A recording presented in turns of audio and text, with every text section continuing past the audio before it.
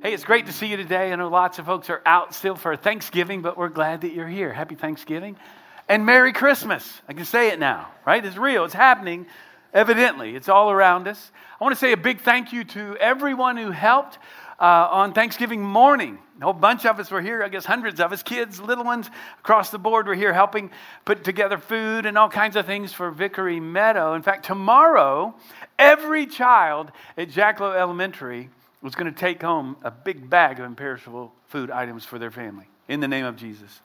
And you all helped make that happen. So if you weren't here, you're out running turkey trot or something. Yeah, way to go. But that's not all. Because we had a whole crew down at Cornerstone as well, delivering food and for the homeless. I'm just so grateful for those who helped make it happen. Jessica Lambert and Damon Berry and his crew, and so many who helped lead out here. And then Larry Richardson continued to bring leadership to that whole deal down at Cornerstone. People like Nancy Rockwell and David, we're so grateful for you guys. I mention these people, like I mention a lot, but we do this, and it's not just a fly in, swoop in, and out. These are partners that we serve with constantly and throughout the year, and you can do so. So we want to help you, help you scratch that servant itch that we all have, and you can serve regularly. So, of course, now it is official. You can listen to Christmas music without shame now, like 24/7. So have at it and enjoy. But one of the songs I'm sure that you're going to hear and probably sing along the way, if you're here much, you'll hear it in the mall somewhere probably, is Joy to the World. We thought as a team, we need a lot more joy in our world. Anybody? Yeah. Okay, yeah, all right. We need a little more joy. Come on. Okay, so I'm like, yeah, thank you. We need a little more joy in our world. And what I discovered was this thing, Joy to the World, written by Isaac Watts, one of the great hymn writers of all time. One of the most beloved Christmas carols was written 300 years ago this month, like this season. 300 years ago. And it's kind of an accidental classic. It was actually written as a poem in a book that was about the Psalms. So it's kind of this accidental Christmas song. 1719, that's crazy. But we need a lot more joy in our world. And we as believers, if you have received Christ, we should be the most joy-filled people on the planet. And we talked about this lack of joy. We live in this age of anxiety. Where, it's worry, anxiety, and all the comparison and the struggles of this life. Jesus described anxiety as being distracted instead of focused on one thing. The most joyful people on the planet are focused on one thing, and it happens to be Jesus Christ himself. But those struggles we have, they just become more acute at Christmas time. And the things that make us busy and all of our desires and our misguided, wants, they just become more acute at Christmas time, which is why our anxiety and depression often is on the rise at Christmas time. And so we want to confront this with the joy that comes by coming to Christ, the one that brings joy into our lives. And today we're going to talk about hope. Because what we discovered, we looked at this Joy to the World, this great carol, and it offers, embedded in it is a pathway to joy. Didn't see this coming. I don't think he wrote it this way, but we're going with it. All right, so the first one is to receive your king. We're going to talk about that today. The reception of the king brings great hope.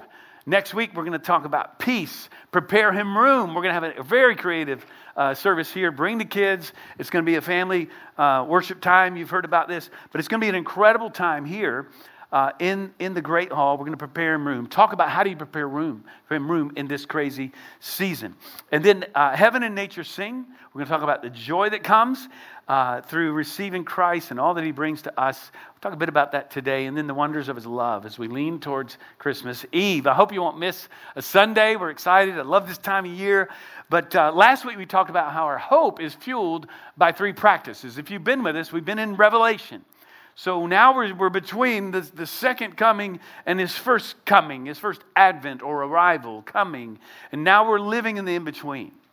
And we said that hope is really fueled when we practice certain things. Practicing the presence of God in our lives brings hope. When we really promote others, it brings hope to them and to us. And a pattern of repentance, the purging of sin is how we talked about it Those things bring hope into our lives. And today I want to delve into this a bit deeper, okay? Because you see, most of us, we don't experience true joy because our happiness is actually happenstance. It's based on circumstance. And you know that, right? That there's a difference between joy and happiness. Do you ever feel like you lack joy in your life? I think we all do in varying degrees. Do you feel like you lack hope? Maybe you're having a hard time to even know what hope is. I've wrestled with this. It's hard to nail down. It has this maddening quality. Like faith, it's in something you can't really see. And hope doesn't have a future orientation.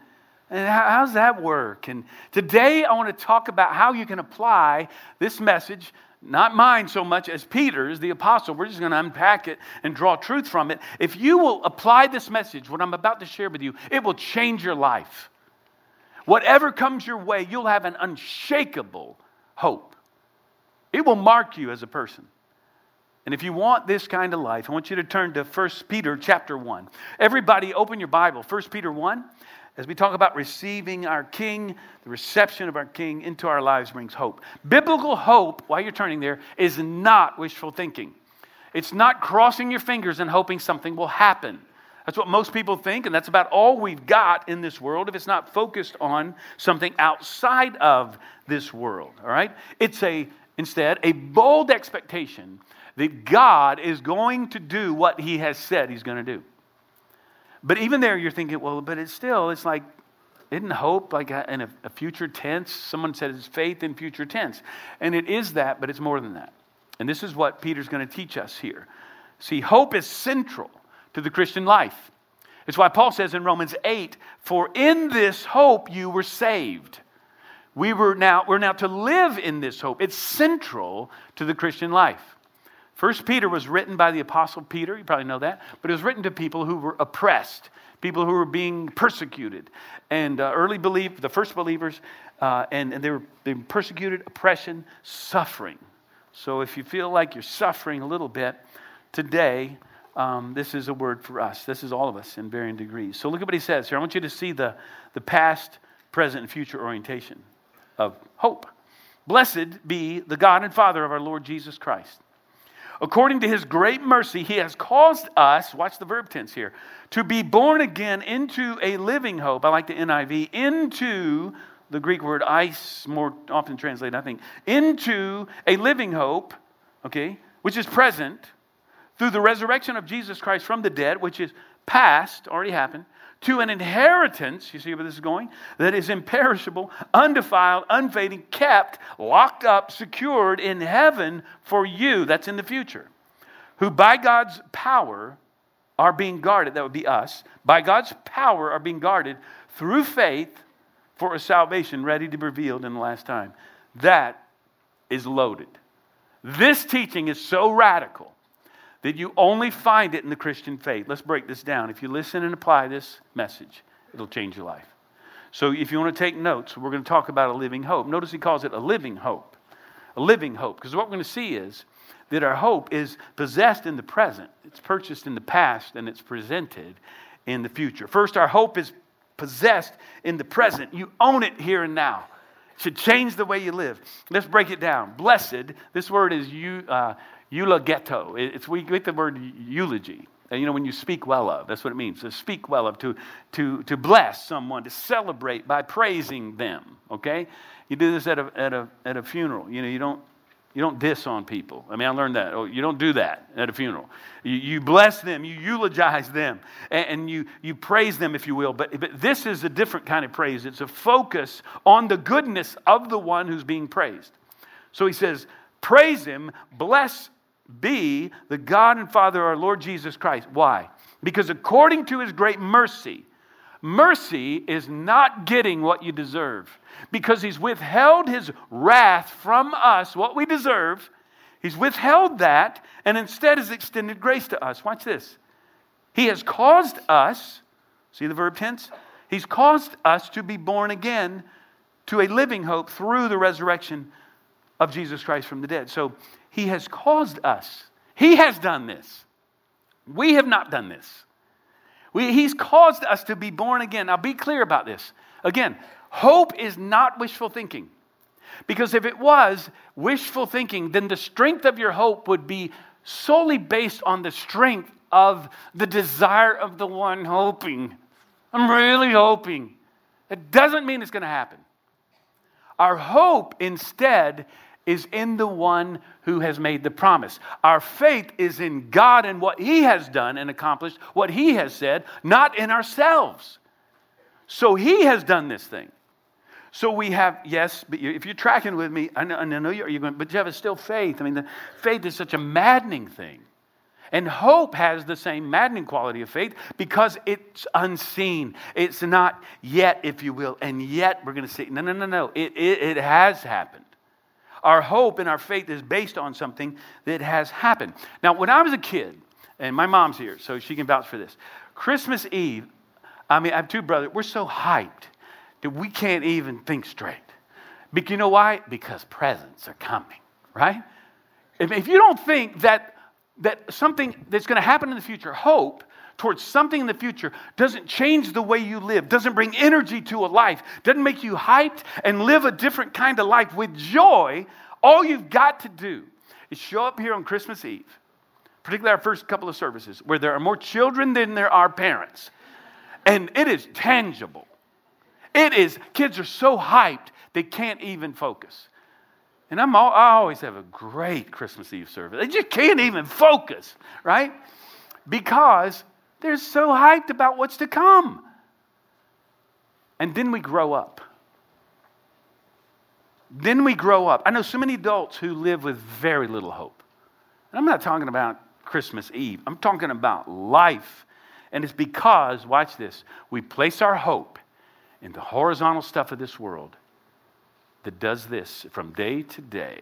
No wonder you feel hopeless, because you're placing your hope in things that do not last, right?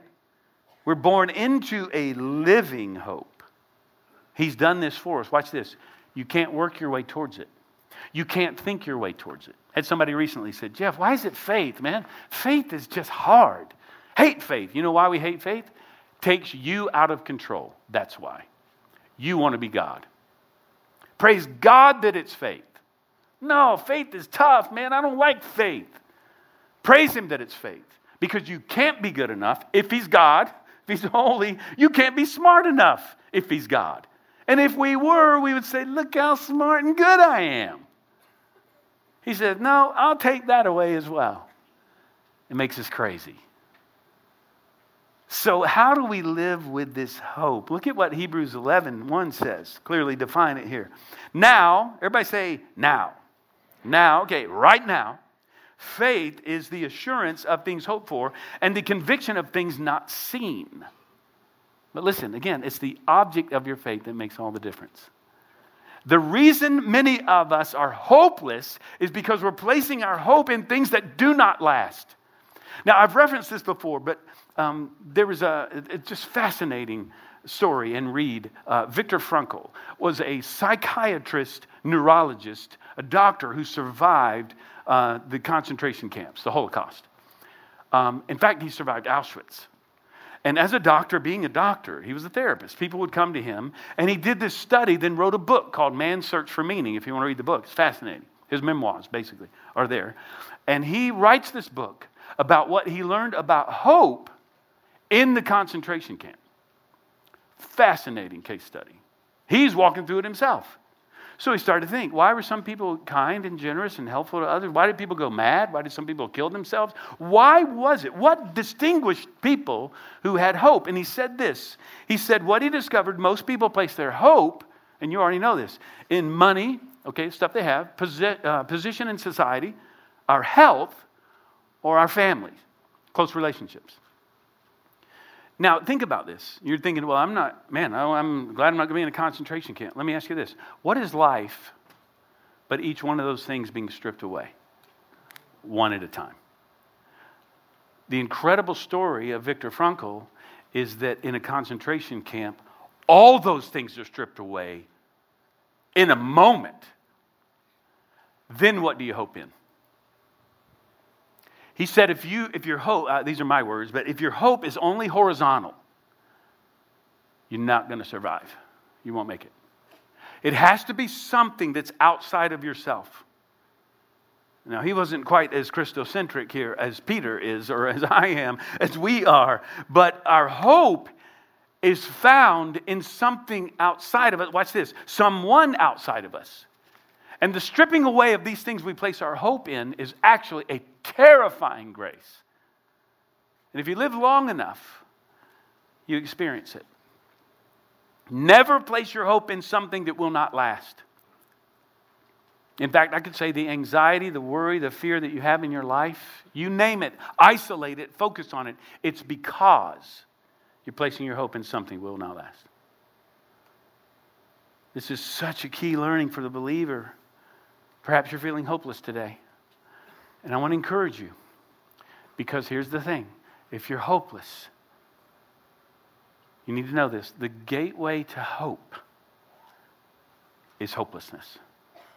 When you give up on all the things that you're placing your hope in, the horizontal hopes that you've placed your hope in, when you give up on that, you're beginning now to move towards a life of hope and peace and joy. And when you get to that gateway, when you get to the door, you'll open it.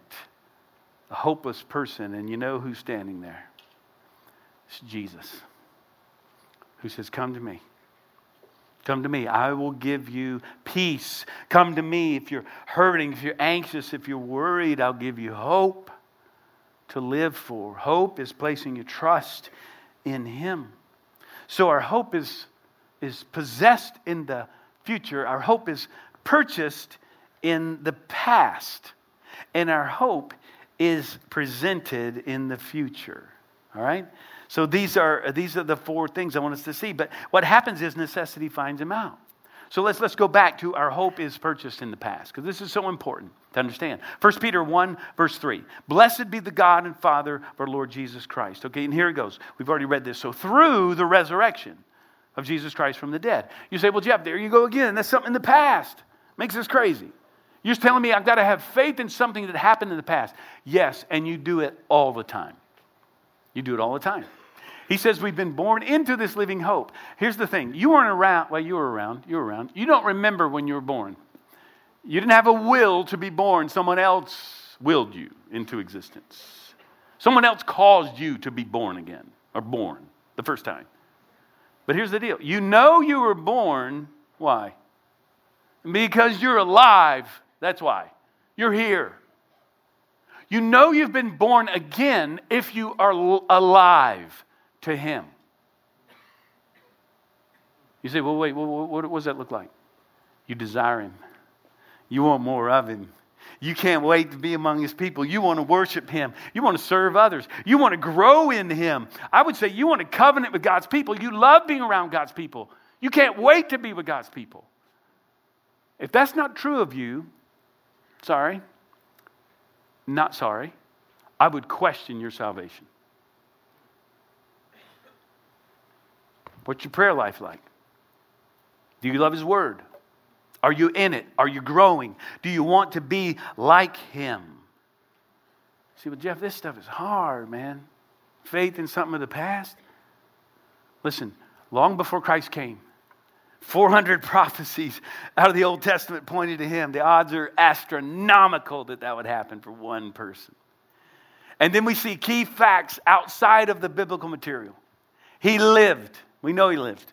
I'm talking about Roman documents, historical documents. We know that He died capital punishment under Pontius Pilate. We know this outside of the Bible.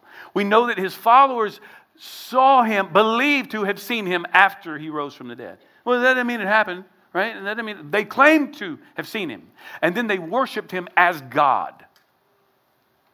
All of that outside the Bible. So I'm just saying there are barriers to faith, but those things are broken down. In fact, your faith, your hope is living proof that He resides in you, that He is alive. 2 Corinthians 1:22 says this. It says that He has put a seal on us and given us His Spirit in our hearts as a guarantee. How do you know you're saved? Because His yes is implanted within you. Like, yes, I know that He's my Savior. I know that I believe. And you can have hope in the present because it's purchased for you in the past. And watch this, finally, lastly. Our hope is presented in the future. It's fully realized in the future. Look what he says in verse 4. To an inheritance. Now you catch the language, right? The imagery. That is imperishable, undefiled, unfading, kept in heaven for you, who by God's power are being guarded. We're being guarded through faith, not our works. We can't lose our salvation because it's not based on what we've done. It's faith in our salvation ready to be revealed in the last time. There's an inheritance with your name on it. And it's going to be revealed in the last time. So what do we do here? How do we apply this as we close? Well, three things. First, rejoice with hope. You say, how do we apply this? Peter would say, keep reading. Oh, okay. Here we go. Verse 6. In this, okay, what is this? In this resurrection, Christ, resurrection, you rejoice. Though now for a little while, here's real life. If necessary, that is to say, though you will, and there's purpose in it, you have been grieved by various trials. This is the amazing thing about this text. Listen, don't miss this. Being a believer, this living hope forever changes the relationship between joy and suffering. Most people, most of us live this way. Well, I went through a season of suffering. Man, it was tough. It was really hard. But now I'm happy. I'm good now. Joyful. We'll wait till tomorrow. What happens here, only in the Christian faith, only with this living hope, you go through trial and suffering, and at the same time, you're joyful. Why? Because our joy is not based on circumstance.